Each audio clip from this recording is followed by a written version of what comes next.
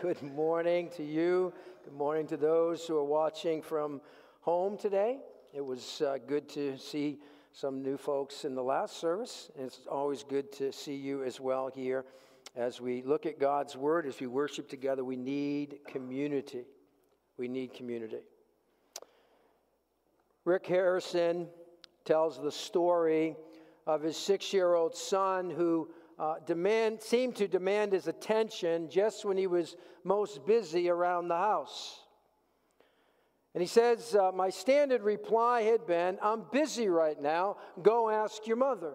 I'm busy right now, go ask your mother. And the disciplinary look often on my son's face as I sent him away convinced me to change my priorities. I resolved to give him my immediate attention whenever he asked. And my resolve was quickly tested. I had just climbed on my ladder to the top of our 2-storied house, paintbrush and bucket in hand. And just as I dipped my brush into the paint, I heard this little voice call, Daddy, Daddy, Daddy. And just when I was about to give him my standard reply of, I'm busy right now, go ask your mother, I was determined to keep my new resolution. And so I immediately laid my paintbrush and bucket aside and climbed all the way back down that ladder to the ground and to see what it was he wanted. I got down on both knees and I looked him straight in the eye and I asked, well now, what can I do for you, son? And he replied, Daddy, where's Mommy? So much for resolutions. Something tells me that Dad probably went back to his standard answer, go ask your mother. Haven't you noticed how quickly a resolution or new determination is tested? I mean, it's one thing to make up our mind about something. It's another matter completely to see that through. Well, we turn our attention for a second time here to the book of Daniel. The book of Daniel, as we began a new series last week, then our theme, being a bright spot in a dark world. And we'll be looking at the rest of chapter 1 this morning as we see Daniel's decision is tested.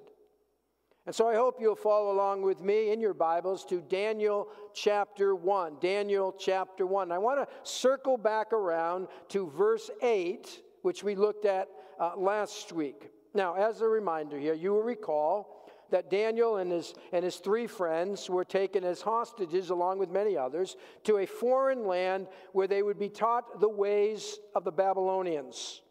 These 4 teenagers, along with others, were part of a 3-year training program so that in the end, they would serve in the king's court.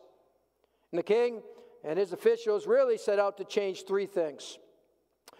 Change their beliefs, change their identity, and change their loyalties. Their beliefs, their identity, and their loyalties. Now, I remind you that Daniel didn't skip his Babylonian literature and language classes. I remind you that he answered to his Babylonian name. But to eat in the Babylonian cafeteria, Daniel drew a line. Not going to do it. Wouldn't be prudent. So he doesn't do it. Sorry. It says in verse 8, I want you to see in the Bible now, verse 8, but Daniel resolved not to defile himself with the royal food and wine. Daniel resolved not. Literally, it says he placed on his heart, or we could say he purposed in his heart. He made up his mind.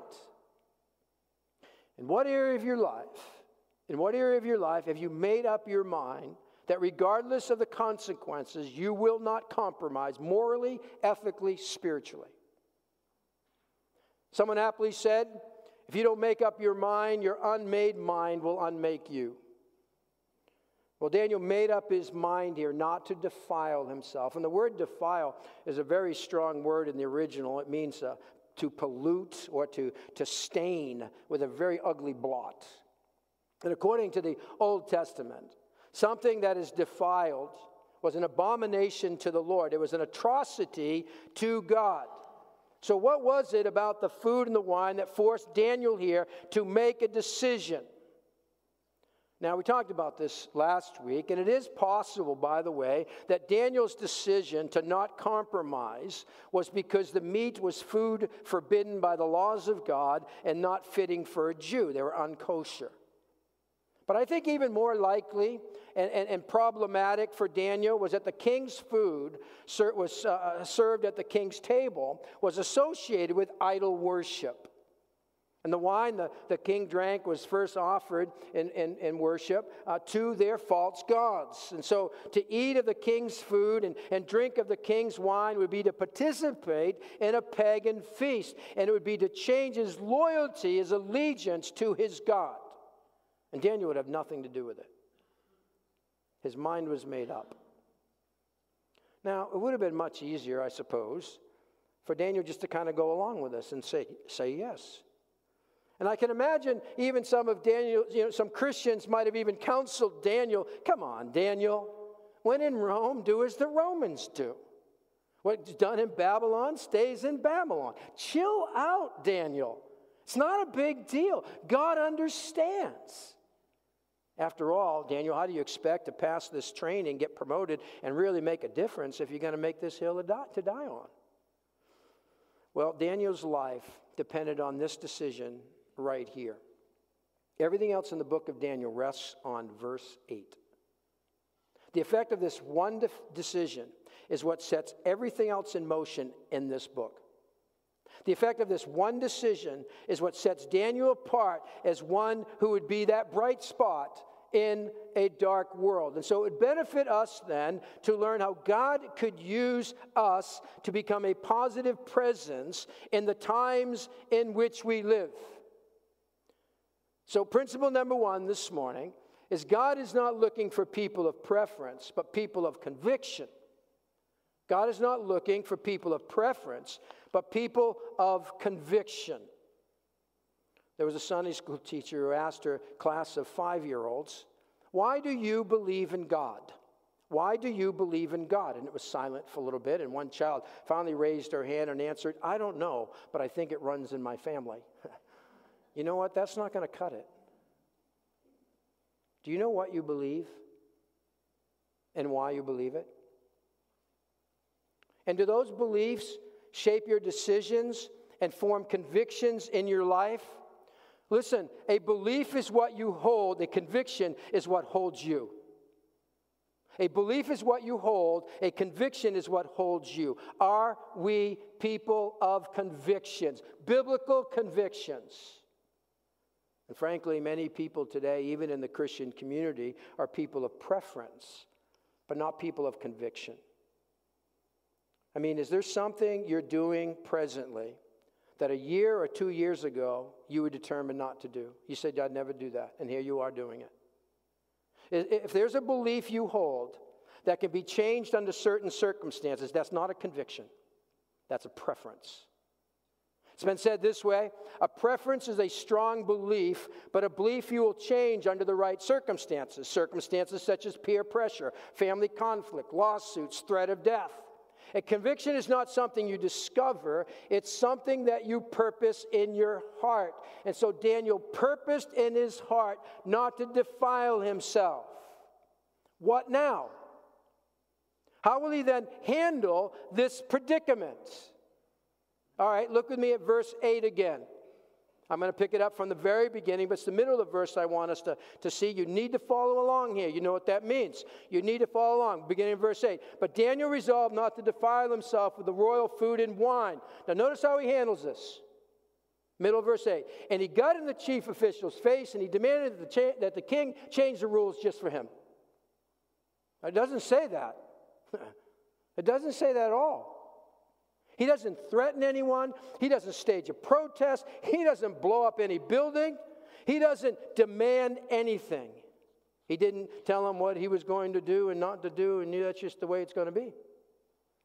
No, middle of verse 8. Let's get it right now. Middle of verse 8. He asked, underline, the chief official for permission not to defile himself this way. He asked for permission. He was polite about it. Now, he seems to have already established a good rapport with this official, And God made sure of that, as verse 9 tells us that God gave the chief official a favorable disposition towards Daniel. Look at verse 9. God had caused, that's God gave, God had caused the official to show favor and sympathy toward Daniel. I mean, isn't that great? God predisposed the official to like Daniel. Here's our confidence, church. God works in the hearts of other people, even unbelievers. Proverbs 16:7 says, as a truism for our lives, when a man's ways are pleasing to the Lord, he makes even his enemies live at peace with him. And I ask, is that what always happens? No. Those martyred for their faith, weren't their lives taken by their enemies? I mean, there are no guarantees in terms of outcome, but when we set out to please the Lord, we can be certain that God is on our side. He will bless that. And we might even discover that those who oppose us, God may work in their hearts to act favorably toward us. Don't underestimate what God can do. Daniel purposed in his heart, verse 8, God moved in verse 9. Because, church, God's controlling everything here. I said last week of the sovereignty of God, that God knows what he's doing and he's doing it. God knows what he's doing and he's doing it. And so when I'm watching the news on Monday morning, God knows what he's doing and he's doing it. And we know God's in it. It has a direct impact on how we're going to respond under pressure. Now, the story in Daniel, I believe, turns out completely different if Daniel doesn't handle the situation with grace, wisdom, and tact. He took the trouble to live by his convictions by drawing this line, but then approaching the situation with the right attitude. And quite honestly, I think this is where we often blow it and lose our opportunity to influence. Our attitude's not right. And we're screaming at people and being a little nasty. I heard a story of Charles Spurgeon and his pastor friend, Dr. Newman Hall. Newman Hall wrote a book entitled, Come to Jesus. Come to Jesus. Well, someone else at that same time published an article in which he ridiculed Hall, who took it patiently for a little while, but when the article criticizing Hall's book gained popularity, Hall said, I've had enough, and he sat down and he wrote a letter of protest. I'm going to give this guy a piece of my mind. And he wrote a retaliatory, a counterblast that outdid anything in the article which attacked him. The letter was written. He's fuming. He's ready to mail this thing. But before mailing the letter, however, Hall took it to Spurgeon for his opinion. And Spurgeon read the letter carefully and then handing it back, asserted it was excellent and that the writer of the article deserved it all. But, Spurgeon added, it just lacks one thing. And after a pause, Spurgeon continued, underneath your signature, you ought to include the words, author of Come to Jesus. Author of Come to Jesus. And then send it. Well, he couldn't do that. He looked at Spurgeon and Hall tore the letter to shreds. There's something about remembering whose we are that ought to soften our attitude. There's something about remember we have come to Jesus, that we bear his name, that makes it inappropriate to maintain a fighting spirit. So, church, I speak to myself.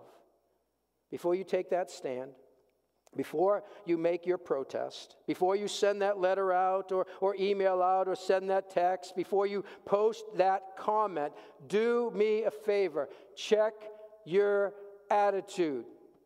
Check my attitude. And perhaps sign it, follower of Jesus, or representative of Jesus. That probably would slow us down a bit. Paul, in his letter to the church in Colossae, said this, be wise in the way you act toward outsiders. Make the most of every opportunity. He then adds, let your conversation be always full of grace, seasoned with salt. Why? So that you may know how to answer everyone. Colossians 4, 5, and 6. Full of grace, seasoned with salt. Now, being seasoned with salt is different than being salty, as, you know, it might be used among young people in a more negative way. To be seasoned with salt, as Paul uses it, and as we see in Daniel's life, was to be polite rather than nasty. It's thoughtful, respectful speech that meets people where they're at. And Daniel's handling of the situation sets the tone for the rest of the book. If he were obstinate and obnoxious here, it could have ended Daniel's powerful influence as we know it. But he couldn't compromise either. His decision was about to be tested. He said, this is my line. Now what is he going to do? Look at verse 10. But the official told Daniel, I'm afraid of my lord the king, who has assigned your food and drink. Why should he see you looking worse than the other young men your age? The king then would have my head because of you. In other words, he's saying, you know, Daniel, I like you. I like you a lot. I mean, I think you're a pretty good guy. I have a special place in my heart for you and your 3 friends. But Daniel, I'm afraid of the king. I can't go along with this. It would be my head when the king learns that I did not insist on your eating his food and drinking his wine. Daniel gets turned down. Now look what he does next. Daniel says, you know what? I tried. I gave it my best shot. There's nothing else I can do here. So come on, guys, we got to eat from the king's table. No, that isn't what happened. His conviction holds him. Verse 11. Daniel then said to the guard, whom the chief official had appointed over Daniel, Hananiah, Mishael, Azariah, and he says, please test your servants for 10 days. He's saying to this steward, give us nothing but vegetables to eat and water to drink. You see, Daniel doesn't give up here. This isn't just a preference. It isn't just a belief he had. It was a conviction that held him. He looks for another way. He goes through the proper channels, and he speaks with the guard, the steward here, who was in charge of Daniel and his 3 friends. You see, Daniel understood what the king really wanted. He realized that his actions would affect those in charge of him, so he lives out his convictions while remaining in submission to those in authority. And so in wisdom, Daniel approaches his immediate superior, and he offers a creative solution. Verse 12. He says, give us nothing but vegetables to eat and water to drink. Test this for 10 days. In other words, he's saying here, and if you like what you see, you keep your job and your head, and I keep a clear conscience before God. We would call this a win-win. Daniel knew that all the king was really after was bottom line. If Daniel and his friends were in good shape physically and mentally after the testing period, then the king was going to be happy. And so Daniel proposes a creative solution with a test. This guard, this steward, apparently was less threatened by the king, the chief official, so he's willing to grant Daniel's request. It tells us in verse 14. Now Daniel's putting his neck on the line. Pretend you don't know the rest of the story. He's putting his neck on the line here. This is going to go very well, or it's going to go very badly. He doesn't know. Principle number 2. God is not looking for us to control the outcome, but to do what is right and leave the results with him. God is not looking for us to try and control the outcome, but to do what is right and leave the results with him. Look with me at verse 15. At the end of the 10 days, they looked healthier and better nourished than any of the young men who ate the royal food.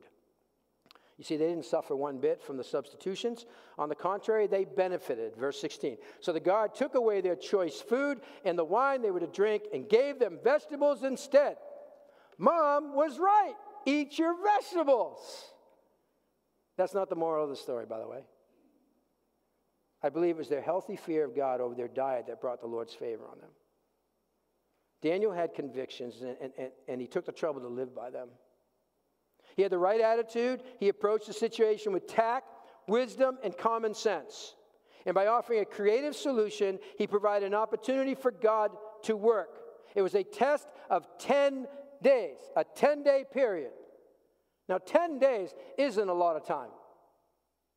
I can safely say, if that I started eating right and exercising as I should, and stayed away from junk food, I mean, miracles never cease, that after 10 days, you aren't going to even notice. I doubt that after 10 days, you'd come up to me and say, Pastor, you're looking great. What have you been doing to get in such good shape? All right, so what I believe we see in verse 15 is divine intervention. Now, that's just me filling in the white spaces. It doesn't say that there was direct intervention that brought such positive results. So I may not have that right. Explore it yourself. But God's fingerprints are all over this.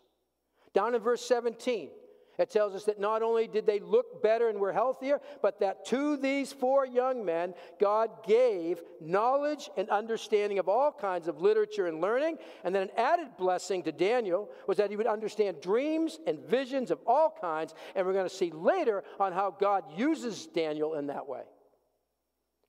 God was in this.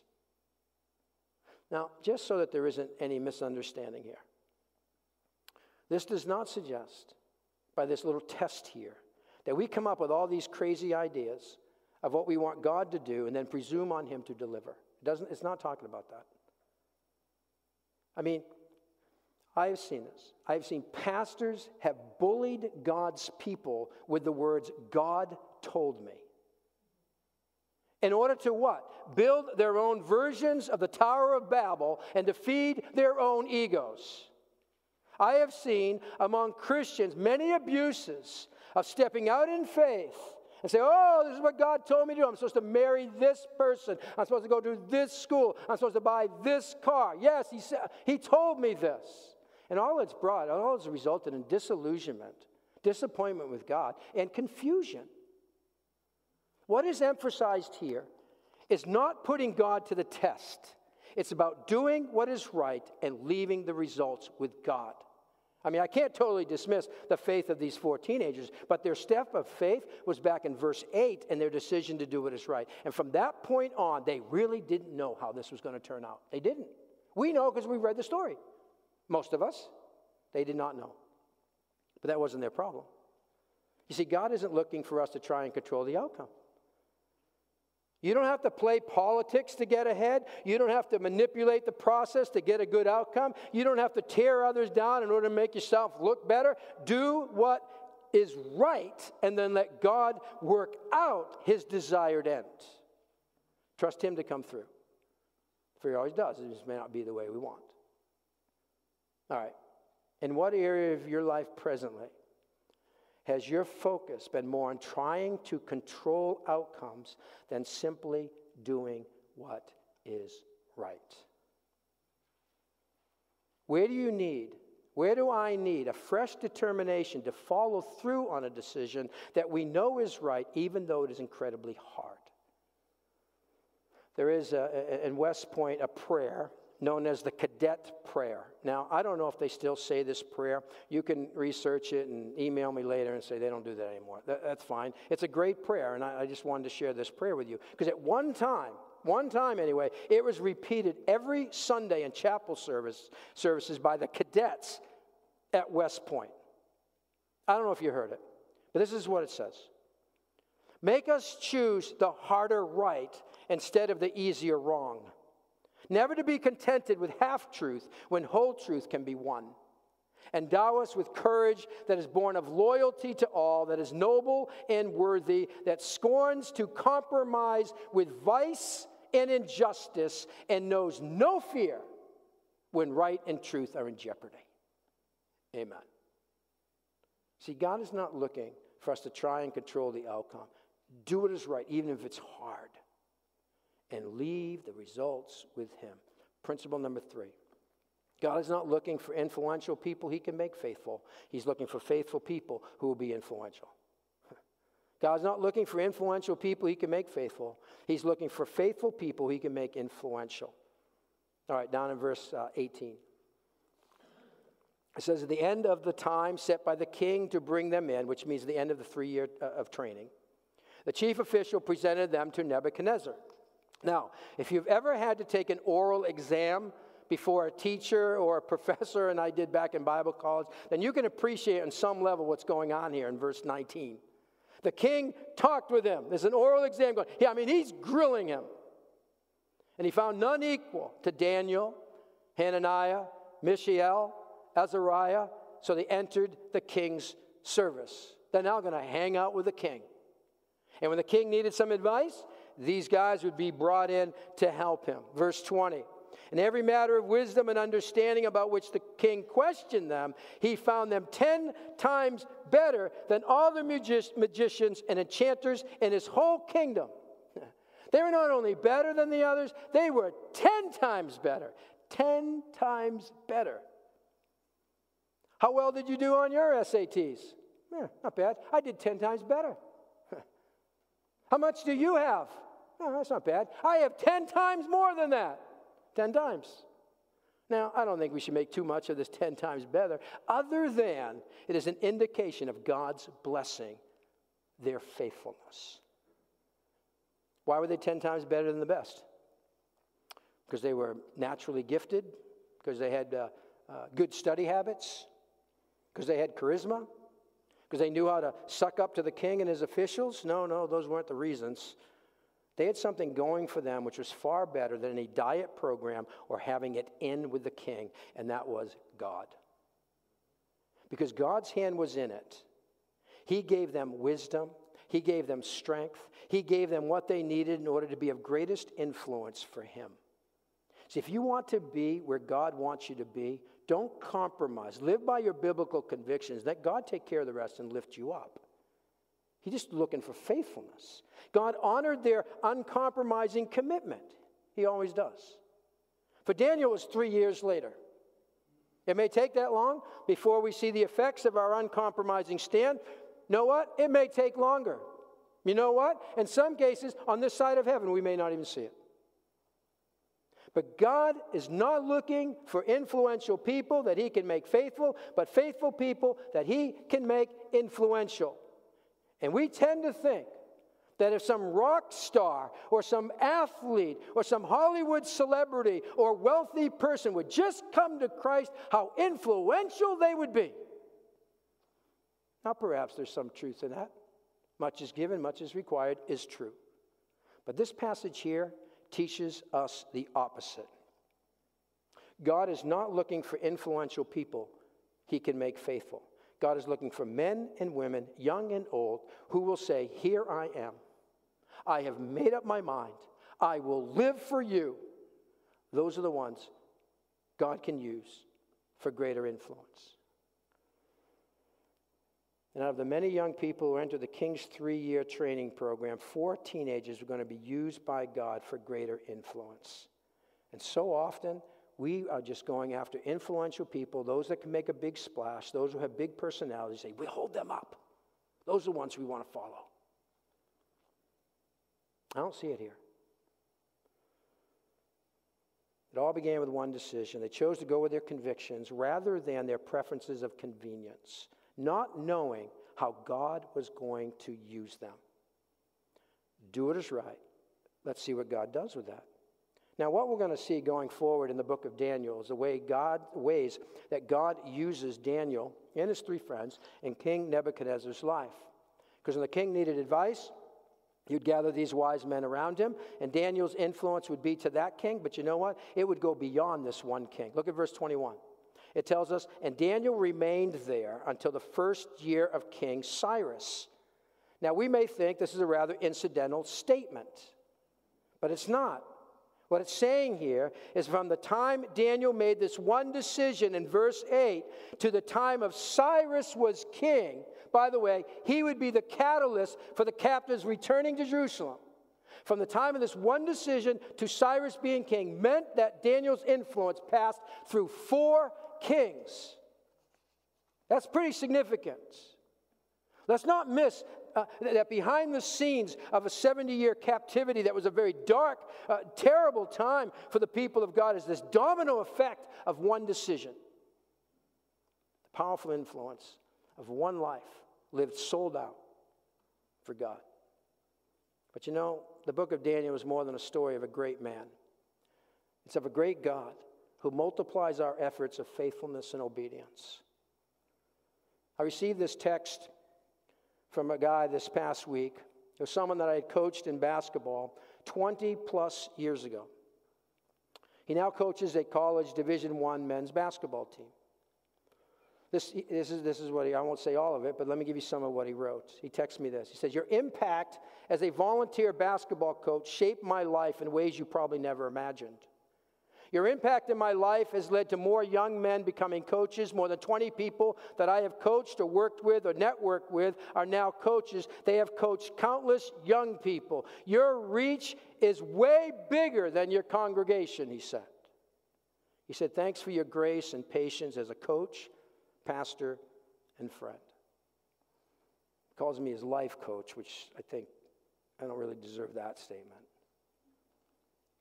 But who knew that my one decision many years ago to take on coaching would have such an effect? Who knew? Now, I share that not to impress you with me, but with what God can do with our ordinary faithfulness. That felt very ordinary to me. It is meant to emphasize the way God multiplies our influence. It's meant to impress you with with God and what he wants to do through you. Yes, ordinary you, ordinary me. Makes me think of the well-known words by D.L. Moody. He says, the world is yet to see what God can do with a man fully consecrated to him, and by God's help, I aim to be that man. You know, I think many people around us are looking for Christians who are serious about their faith, who really live out what they believe with passion and conviction. Will you be that person?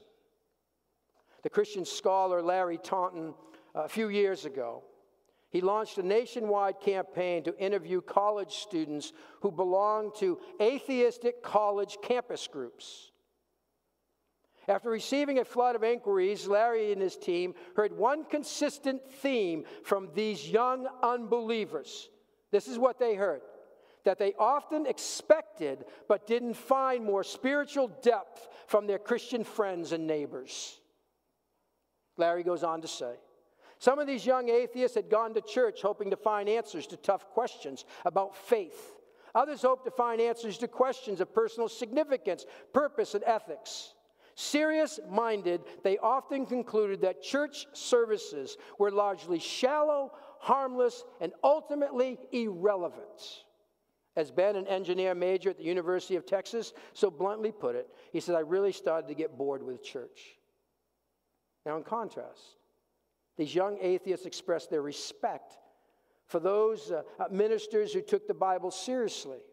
Larry goes on, he says, without fail, our former church-attending students express positive feelings for those Christians, now get this, who unashamedly embraced biblical teaching. Michael, a political science major at Dartmouth, told us, I really can't consider a Christian a good moral person if he isn't trying to convert me. He goes on, Christianity is something that if you really believed it, it would change your life and you'd want to change the lives of others. And he says, I haven't seen too much of that. That got me. Because there's at least a thread of truth in that. See, many are looking for Christians who will not water down their faith, but live like they really believed it. They're looking for people with a depth of conviction that shares its faith, assuming it is done in an appropriate way. Will you be that person? Will I be that person? Let's pray.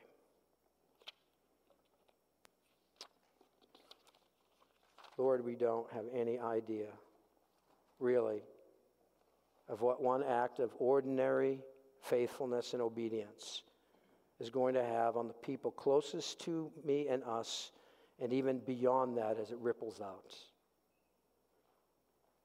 So God, help us to be people who are committed to being faithful, obedient,